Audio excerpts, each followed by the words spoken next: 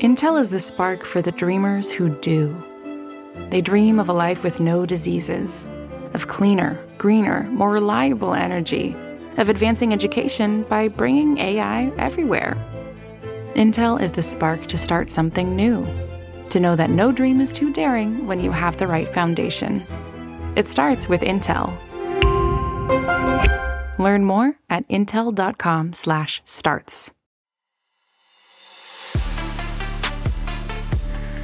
Hello, everyone, and welcome back for another episode of the QB Factory Reboot, brought to you by SB Nation and Bleeding Green Nation. We're recording on another victorious Tuesday, December 28th. To be exact, happy holidays. Hopefully all of you guys got to enjoy this past holiday weekend. The Philadelphia Eagles now sit at 8-7 after they completely demolished the New York Giants at home, 34-10.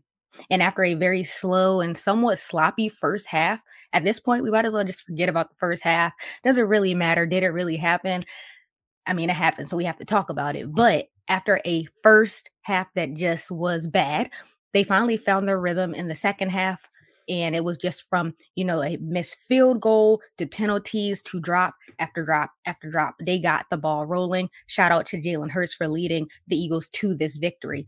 I think this game was a perfect depiction of a tale of two halves. And we're going to talk about all of this. We're going to recap this game. We're going to touch on what we saw from Jalen Hurts.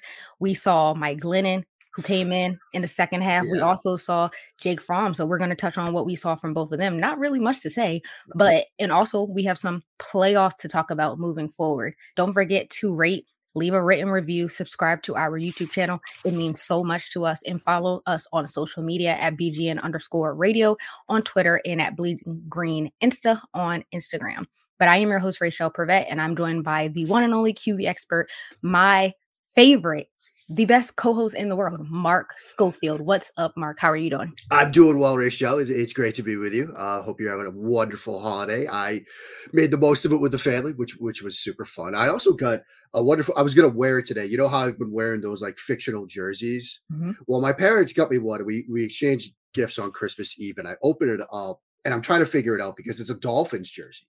And I'm like, is this a Tua jersey? Like, this is weird, but it's the number 5. And then I turn it around and I see the Finkel on the back. Nice. And it's Ray Finkel from Ace Ventura, Pet Detective. And Ray Finkel in that movie was a kicker.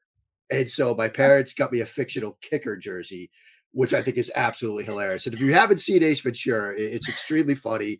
Early Jim Carrey, it's a really good movie, so you should check that out. But very excited to be here. We got a lot to get to. I've got a movie quote to sort of jump us off. It's from a sports movie, Major League, a fantastic baseball movie of all movies. And if you haven't seen it, it's a movie about the Cleveland Indians, and the owner is trying to assemble a team of really bad baseball players so they could tank the season and she could move the franchise out of Cleveland. The team finds out, and one of the players, the old catcher, Jake Taylor, says, well, there's only one thing left to do: win the whole bleeping thing.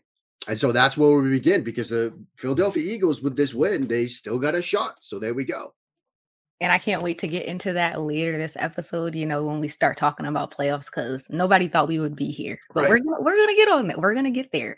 But I chose movie lyrics from Mary Poppins. It says, in every job that must be done, there is an element of fun.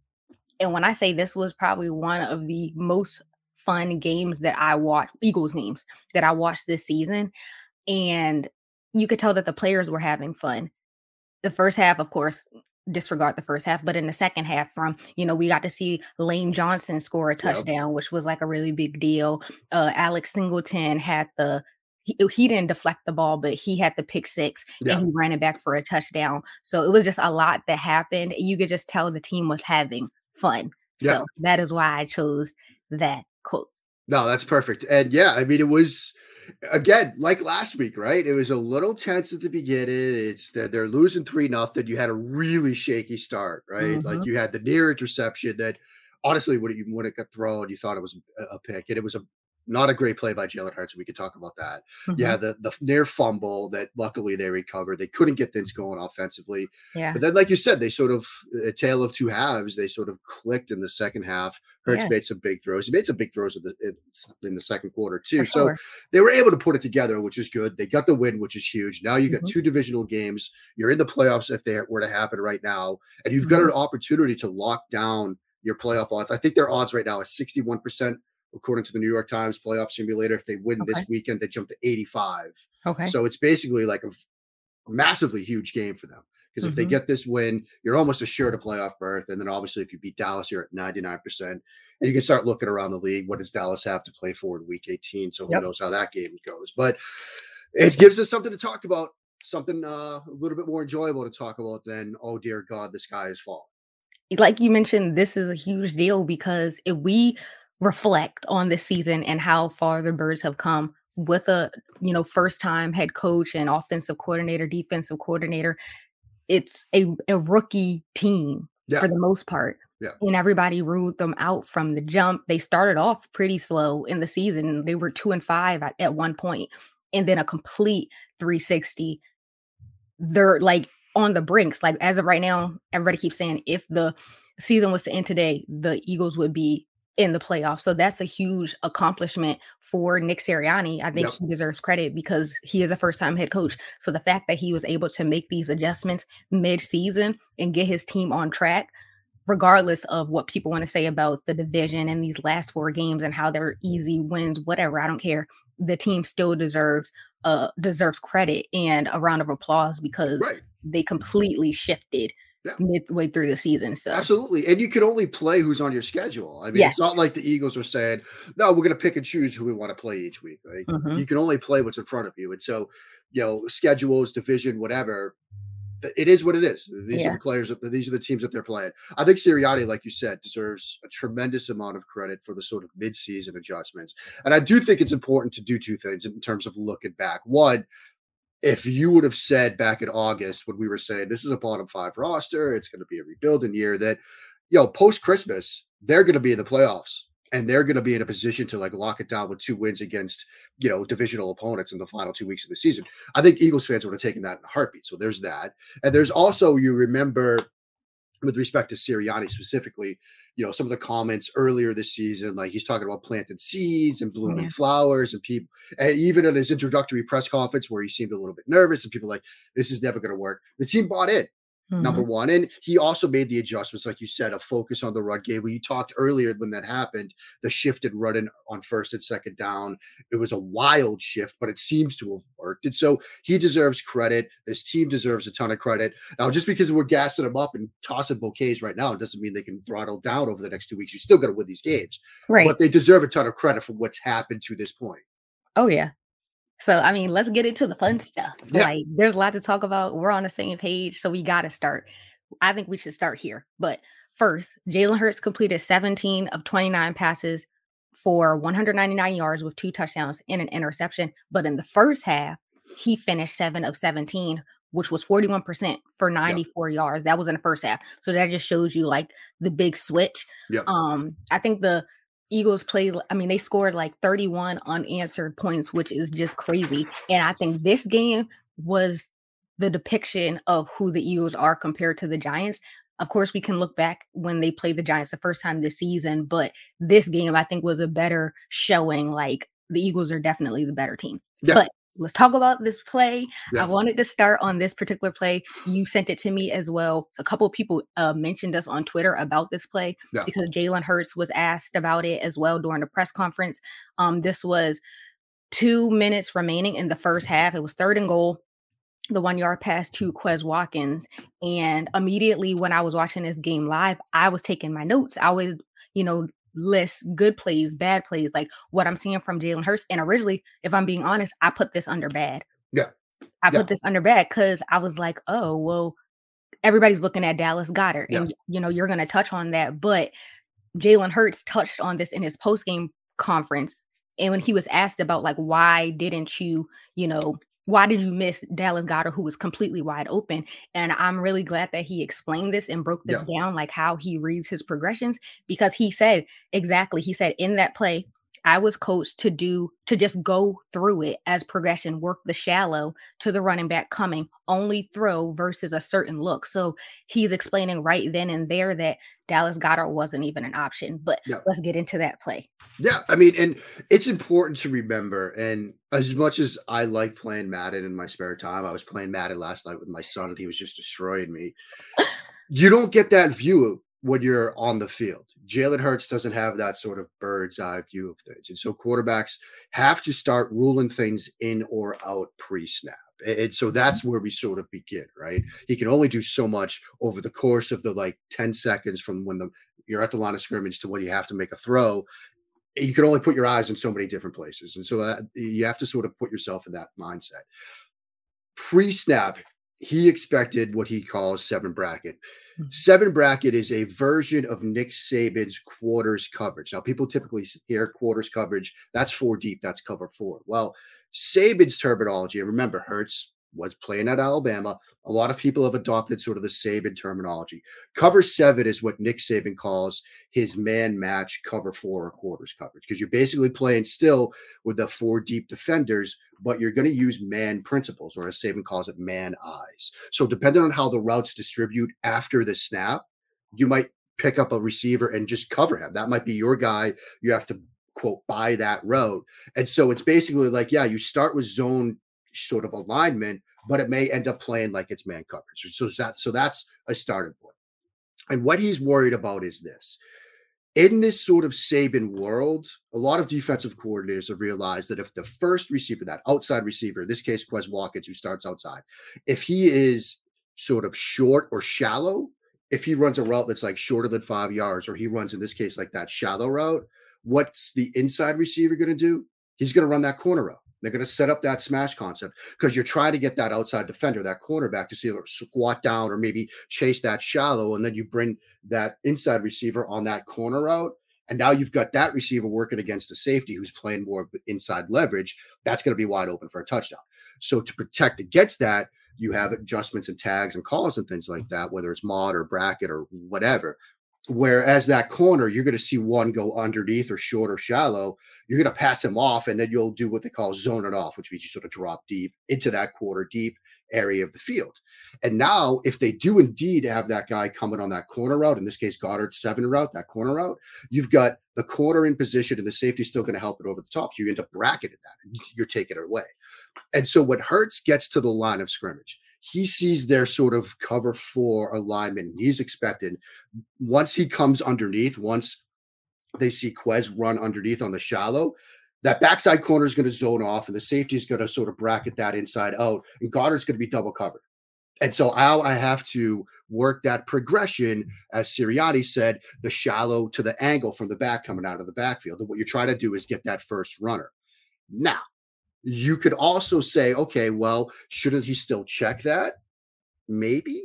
Maybe after the snap, his eyes should still peek and say, okay, it's an alert. I can get my eyes there. And if somehow they bust, I can still throw it. But we're talking about a shallow crosser, and we're talking about an angle route down near the goal line on 3rd and 5, where everything happens in an instant. It's not like the route that Quez Watkins is running is a 20-yard dig, where you've got a second and a half to take your eyes away from it. And then, okay, yeah, just like I thought, they've bracketed it. Now I can throw the dig route. No, it's a shallow near the goal line, and you've got to make that throw quickly. So he still has to make a quick decision after the snap. He can't take the time to get his eyes there, because if he does, let's say, Rachel, he does take the snap, look there. Oh, yep, they're doing what I expected. Now you come back, you have to then find those routes, and you're late in the down.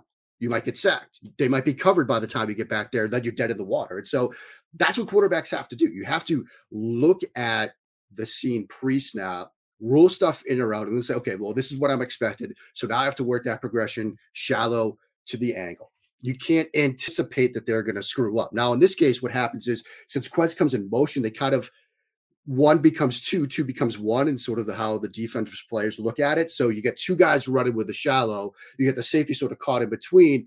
Goddard's wide open. So, yeah, they bust. And like you look at it live and you think, man, he should have seen that. But once you sort of get into that mindset of what the quarterback's looking at and what his expectations are, you kind of understand why he did it. Now, could he still have been faster with his throw in the shallow? Yeah, he kind of waits a little bit and brings the backside safety into the play. Ted Wynn over at The Athletic wrote a great piece about this. And if you look backside, Jalen Reagor in the slot takes an inside release. And so that kind of allows the safety to sort of lurk in that area where instead if he releases outside, safety might have to widen just a little bit to help on that. And that might free up stuff inside for Quez. But it's a quick decision, snap decision type thing, which is why playing quarterback is so hard. I mean, you can't, and if you watch other quarterbacks, you will find moments where you're like, yeah, this guy's wide open. But then once you sort of dive into it deeper, get into their sort of pre-snap expectations, their progression reads, you can understand why they don't go there. Not all 5 receivers are typically in the progression. Like there are 3 different kinds of basic progression reads. There's man reads versus zone reads, right? And that might be, okay, if it's man coverage, I'm working left. If it's zone, I'm working right, or vice versa. There's what we call shell reads, right? That's usually middle of the field open versus middle of the field close. If, there's a single deep safety in the middle of the field, we'll do one thing, maybe go X, Y to Z. If there's 2 deep safeties, we'll go, the X to the back or something like that. And then there's pure progressions like here, which is just, I'm going shallow. I've got an alert, then I'm going shallow to the angle. And so just because there are 5 eligible receivers doesn't mean that the quarterback on a given play is going to be able to look at all 5 or even is taught to look at all 5. And so that's a lot of super nerdy stuff. All to make this basic point. Playing quarterback is super hard. Yes. If it were easy, I'd still be doing it. But I'm not still doing it because I was bad at it. Playing quarterback is super hard. And this is a great example of how hard it is. No, I think it's important that you have to touch on this. And shout out to Jeff McLean who asked the question. It was a great question. It was a great question. We got to see like how he thinks and how he breaks down like what's happening, how he's making his reads. When I say I probably had to watch this play at least 100 times, I was literally breaking it down. Shout out to Barry and Mike. We were talking about it last night. And another point you kind of touched on it is like the quickness. Yeah. It kind of goes to say like, he's still developing, and we talk about this all the time. Everybody's talking about, the things that he needs to work on. And one of the things is like, okay, getting the ball out quicker. Yeah. But in this particular play, he did hesitate a little bit, but I think he got it out fairly quick compared to like some of the bad plays that we've seen prior to, right? So it's kind of like as a fan and someone who's just, listening, you can't be but so critical because, like you said, if he would have turned to Dallas Goedert, that easily could have been a sack. So it's like, what more do you want? Right. You know what I'm saying? He's doing what he was taught to do, and that's progress for him. Yeah. And I know this all sounds extremely nitpicky, but it has to be. Because we're talking about a job where only 32 people on the planet are doing it, right? Yeah. Like, so we're trying to get, not just the top 1%, like the top 0.0001% of people on this planet doing this job. So when you get into that kind of numbers, you're going to make little nitty gritty things. But, this is an example of how hard it is to play the position, where the quarterback's mind and eyes are, and how, you're not like, to get back to the Madden point. If you really want to sort of let people into the window of playing quarterback, bring the vision cone back. Do you remember the Madden vision cone where it was like your quarterback's like field of sight? You could only make good throws if you were like looking that way. It was a great attempt by Madden to sort of simulate the experience of playing quarterback. That's what it's like. You can't have your eyes over here, but still see what's going on over there. Like it's very hard to do. It's easy on Madden. It's hard in real life.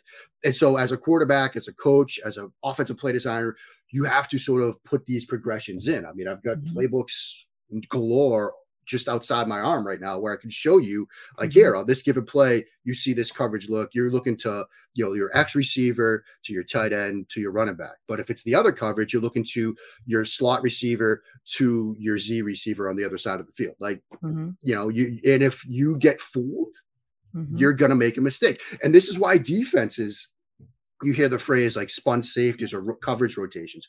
This is why defenses try so hard to show you one look pre-snap and then switch it to something different post-snap.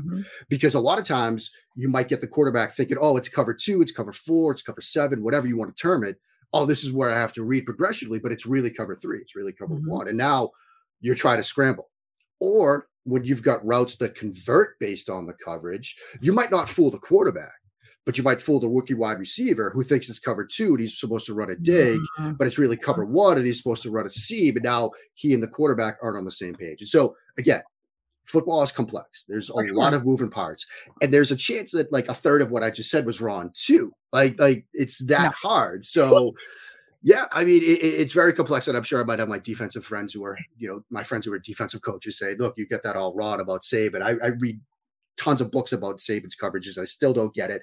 And I have the benefit of pause and rewind and all that stuff. But it comes back to another point, screenshot scouting. It's easy to take a snippet, a frame of a play and say, this is wrong. Mm-hmm. There's a lot of moving parts to it. And how you might see it might be completely different from the coaching staff and how they drew it up, like you don't know. You're kind of, that's the other thing. Like it's easy to say, oh, on a chalkboard, on a whiteboard, whatever, like these are what your reads are supposed to be. And 9 times out of 10, you might be right, but they might have in-game adjustments, weekly adjustments, like adjustments before the drive and say, look, they're playing this coverage different than we thought it was going to be. So we're going to adjust it, and we're going to tweak this concept. So your eyes now come to the shallow first, not just forget the alert, forget the corner route. Like it's not going to be there. They've been playing it differently all week. And then suddenly they bust. And the other thing is this, like you practice this route, right? Mm-hmm. And so your eyes, you expect to get one look and you expect to do it one way. And if things are a little bit different when it's coming to game time, that muscle memory is still kicked in. Mm-hmm. And so that's why it's sometimes hard. Like you practice something all week, you practice a route combination, a concept, whatever, and all week you're expecting to get this look from the defense. So that's what you're practicing against. The defense does something a little bit different. And now you have to adjust in the moment with all of these moving parts. And I remind you, large grown men trying to put you in the hospital. Like that's a lot. That's a lot. How would you respond? You know what I'm saying? I would turtle.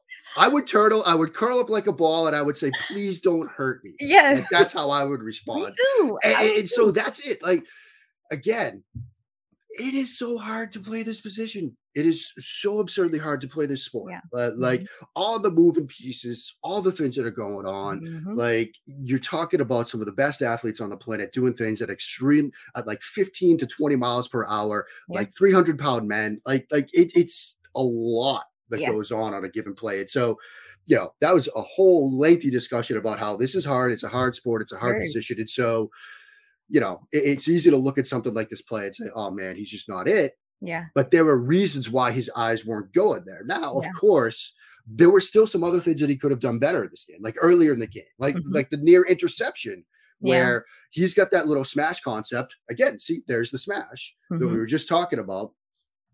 He comes off of it, but then pulls the ball down instead of sort of get into the backside where he's got a pair of dig routes and eventually the back leaking out to the flat. Like he's done this before. We've seen him where, okay, my first two options aren't there. Now I'm going to set my feet and my hips and go backside. He's had moments like that where he hits that sort of backside dig. Here, he sort of drops the eyes in the ball and starts running around, and then you get into a little bit of trouble. And so, there are still those moments where it's like, that's more basic stuff where you'd expect him to keep improving. And he's gotten better at that over the course of the season. It's still not where you'd like it to be. Yeah. And it's also the sort of balance in between. He's a super athletic guy that, he could run around and make things happen, but you still want him to make some plays for the pocket. So there's other nitpicky stuff too. But this Goddard play, I think it's more, this is a hard position to play, friends. Yes, and he wasn't expected, and he said it. Shout out to McKinney because he wasn't expecting that. So there you go. Complexity. There it is. Yeah, there it is. Complexity. It's not an easy game, friends. That's all it is. Intel is the spark for the dreamers who do. Those with ambitious, out-of-reach ideas begging to become real solutions. They share a vision for how our world and our lives can thrive when bold thinking meets strong silicon. They dream of a life with no diseases, of cleaner, greener, more reliable energy through the power of supercomputing.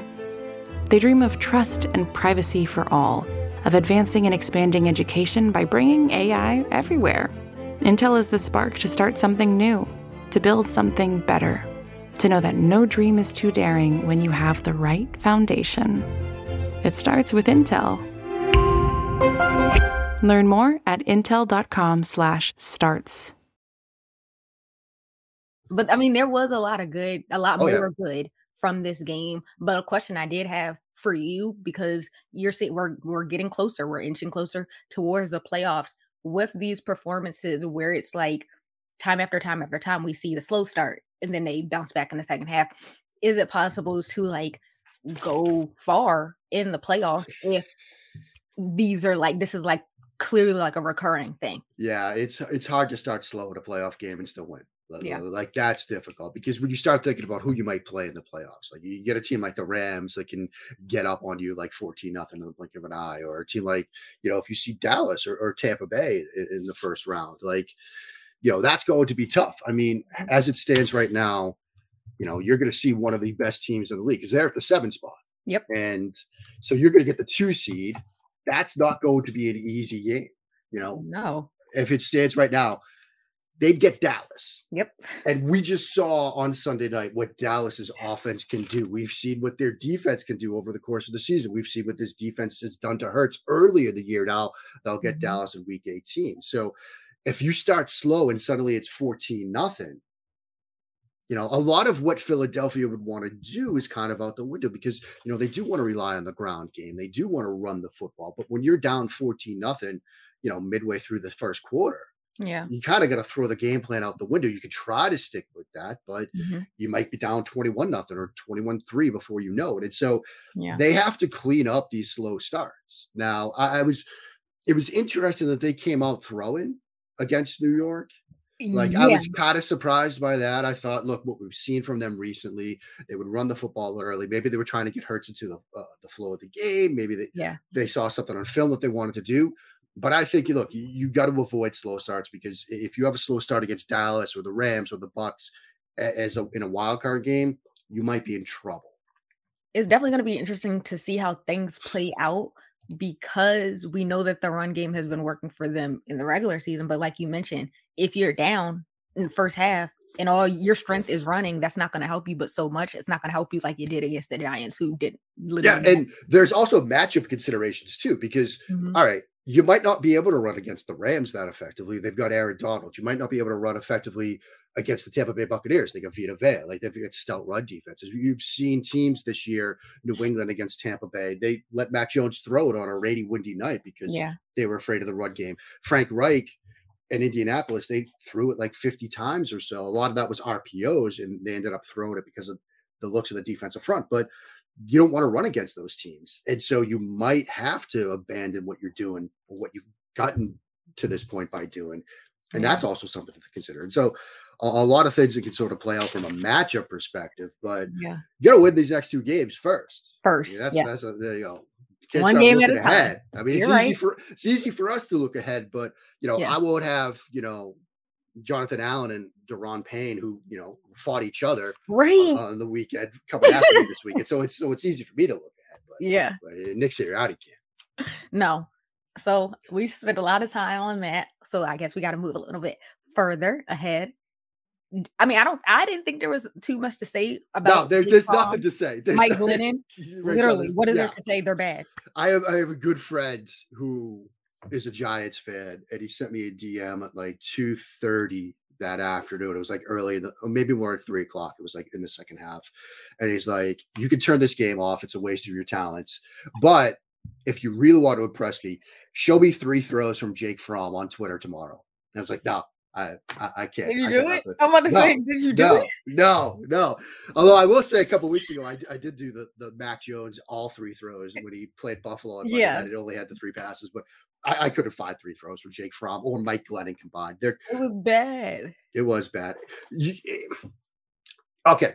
We learned this week, Rachel, that Dave Gettleman is probably going to retire or step aside or whatever as the general manager. They're going to promote from within, and then they're going to give Daniel Jones another shot at this. I'm going to ask you to be Joe Judge.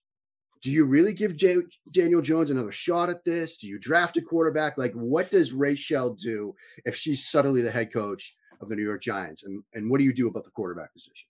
I think the whole franchise has to take a shift. You know what I'm saying? Yeah. You can't expect, I mean, they've already had some adjustments this season, which were called for, but I don't think Daniel Jones is the answer. I think you've seen enough. We're in week 17 now. Yeah. Mind you, he's out for the season. Why does he need a second chance if you already saw what he can do? I feel like maybe you should clean slate. Y'all need to be on a rebuild mode. Yeah, I think you're right. I mean, they're in a tough position from a cap perspective. They're going to have some draft picks so they can sort of retool that. I mean, do you trade Daniel Jones? Who's going to be trading for Daniel Jones? That's perhaps Nobody. the other question. I mean, I think I was on a Giants show last week, and it was like, well, I think you start Jake Fromm and see what you have because maybe he could be your backup. Maybe he can push Daniel Jones. Well, how'd that go? Right. Look how that just went. Yeah, it's his first start, so you don't want to overreact, Yeah. wildly. Yeah. But not a lot of reason for confidence there. So yeah, No. the Giants, I think, are in a bit of trouble. I mean, yeah. And when you look So at the QB room, of course, I feel like if anybody, the one that they keep is Jake Fromm because Mike Glennon, no. yeah, That- and the Giants have to make a decision on the franchise tag with Jones right around draft time. I mean, no, I mean the fifth year option. Excuse me. And so, does he look like a guy you're going to put the fifth year option on? Like, man, I don't know. I mean, I guess their other option is to not give him the fifth year option. Let him start next year. If he somehow finally figures it out, then yeah, you're gonna have to put the franchise tag on him. That would Yeah. be a difference of $3 million, I think, because the franchise tag would be $23 million. The fifth year option would be $20 million. So if he's done enough, you'll pay the extra $3 million in franchise tag him. But are Yeah. you sitting here right now, end of December 2021, thinking Daniel Jones is going to figure it out next year? No. I feel bad for that. Like, I really feel bad for that franchise. Yeah, they're in a Because the bad team was spot. like, They're and there will be a lot of people that will say, look, you could go back to the decision to draft Saquon Barkley. Barkley's still extremely talented. Draft a running back that early, say what you want about it. But be with the benefit of hindsight, those that were against it, a lot of their reason was doesn't matter how talented he is, running backs have a short shelf life. And he is going to get hurt. He is going to get banged up. mhm. And that's kind of what we're seeing. So those that were against the Barkley pick have a lot of evidence to put in front of people right now to Yeah. say, see, this is what we were telling you. Had they drafted a quarterback that year, like many were saying they should have, because Yeah. let's remember some of the names that they passed on. Lamar Jackson, Yeah. Josh Allen. Mhm. Like, again, hindsight is what it is, but had they gone down that road and started the quarterback, meter, gotten that ticket in 2018 instead of drafting Barkley, Yeah. how would they look with Lamar or Josh Allen? Now, maybe they wouldn't be where those teams are, Yeah. but they'd probably be a little bit better. For sure. I mean, there's clearly a difference just with the grade of the quarterback Yeah. comparing. I mean, that's at the end of the day, the face of the organization that they have to lead the team. So that just shows you they definitely would have been in a better position with Lamar or Yeah. Josh Allen. But Yeah. that just tells you that's just looking at the type of quarterbacks that they are. And So, there's also an argument there for this is why you draft quarterback early instead of late, right? If you might think, oh, we can address a different position, we'll worry about quarterback next year. You get the guy in the building because you never know what the next quarterback class is going to look like. right. Because look, you're looking at that 2018 draft class, you pass on those quarterbacks, and now you're looking at Kyler versus Dwayne Haskins versus Daniel Jones. Like Right. it's not the same group, and so you never know what the next quarterback group will look like. Then you also get the benefit of getting that guy in a year ahead of schedule, getting an extra year in the system, and all the benefits that come from that. And so, sometimes people say, well, you build the roster and then add the quarterback. I'm always of the mind that you just draft the quarterback, Yeah. figure it out around him, let him start developing it and doing the things that he needs to do to figure it out. So, I agree. but I'm just a guy sitting on a chair with a headset on, yap it into the void. So maybe they'll take a listen. yeah, maybe we'll see. We know Coach Sirianni listens because We know what Sirianni we were listens. saying about the run game and stuff. So there is Yep. that. Yeah, we have some credibility, We got some credit around here. Yeah. And now we move back forward. I mean, we already saw what we saw from Washington. Yeah. We already touched on the game against the Cowboys. Complete embarrassment on Yeah. prime time. And now we play them again. Yeah. So even though they had some players that were out, it's like, are we going to get the same results? Or, what should we expect as we prepare to play Washington for the second time? I mean, I think it's going to be Washington right now looks like a team that's just basically packing it in, right? Like when you're fighting on the sidelines, when you're, frustrated on both sides of the football, when your offense is a little bit struggling and you struggle to protect the quarterback, when your defense is giving up chunk plays, like again, like we said last week, this is a very winnable game. Yeah. This is one that Philadelphia should win and handle their business. And if they do, like we talked about earlier, the playoff job odds jump from 61% to 85. Like it's huge for this team going forward. And so it's a game that they should win. I'm not too much worried about Taylor Heinicke. Terry McLaurin is a great wide receiver, but he can only do so much on his own. You know, they lost Logan Thomas. This is a game that they should win. Yeah, I think so too. Yeah. I mean, fingers crossed. Fingers crossed. I do have a question though. Yeah. This was about the fight. Yeah. So if it's a fight between players on the same team, are they still going to get fined? I don't think so. They might get like a fine internally, but I don't think something comes down from the league. Like, I don't think the league steps in.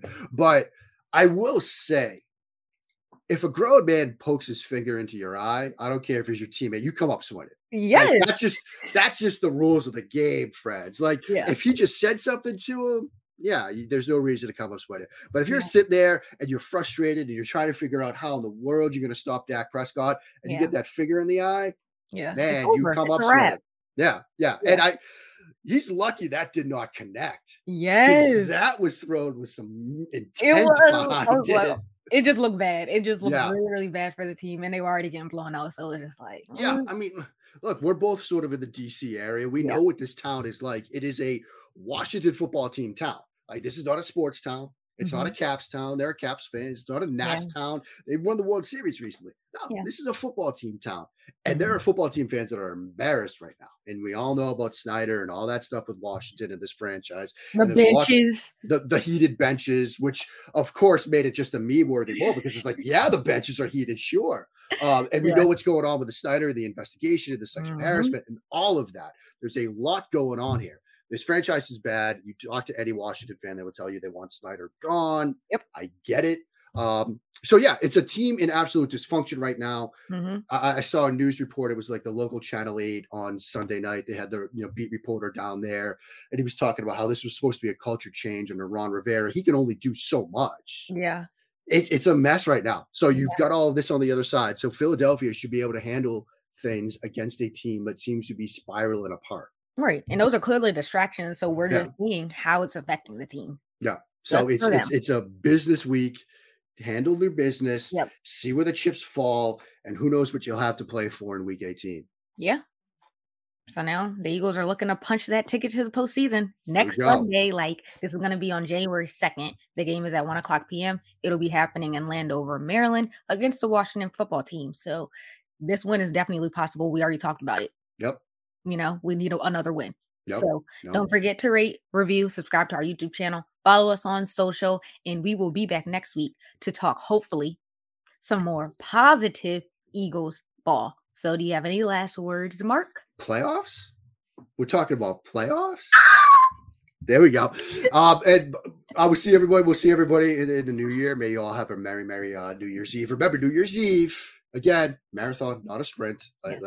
Remember to hydrate, friends. For those that have watched like me, I will be home in pajamas by 8 p.m. So 8 a.m. I haven't seen an 8 a.m. after a night out in a long time, friends. But stay safe, be well, and go Birds.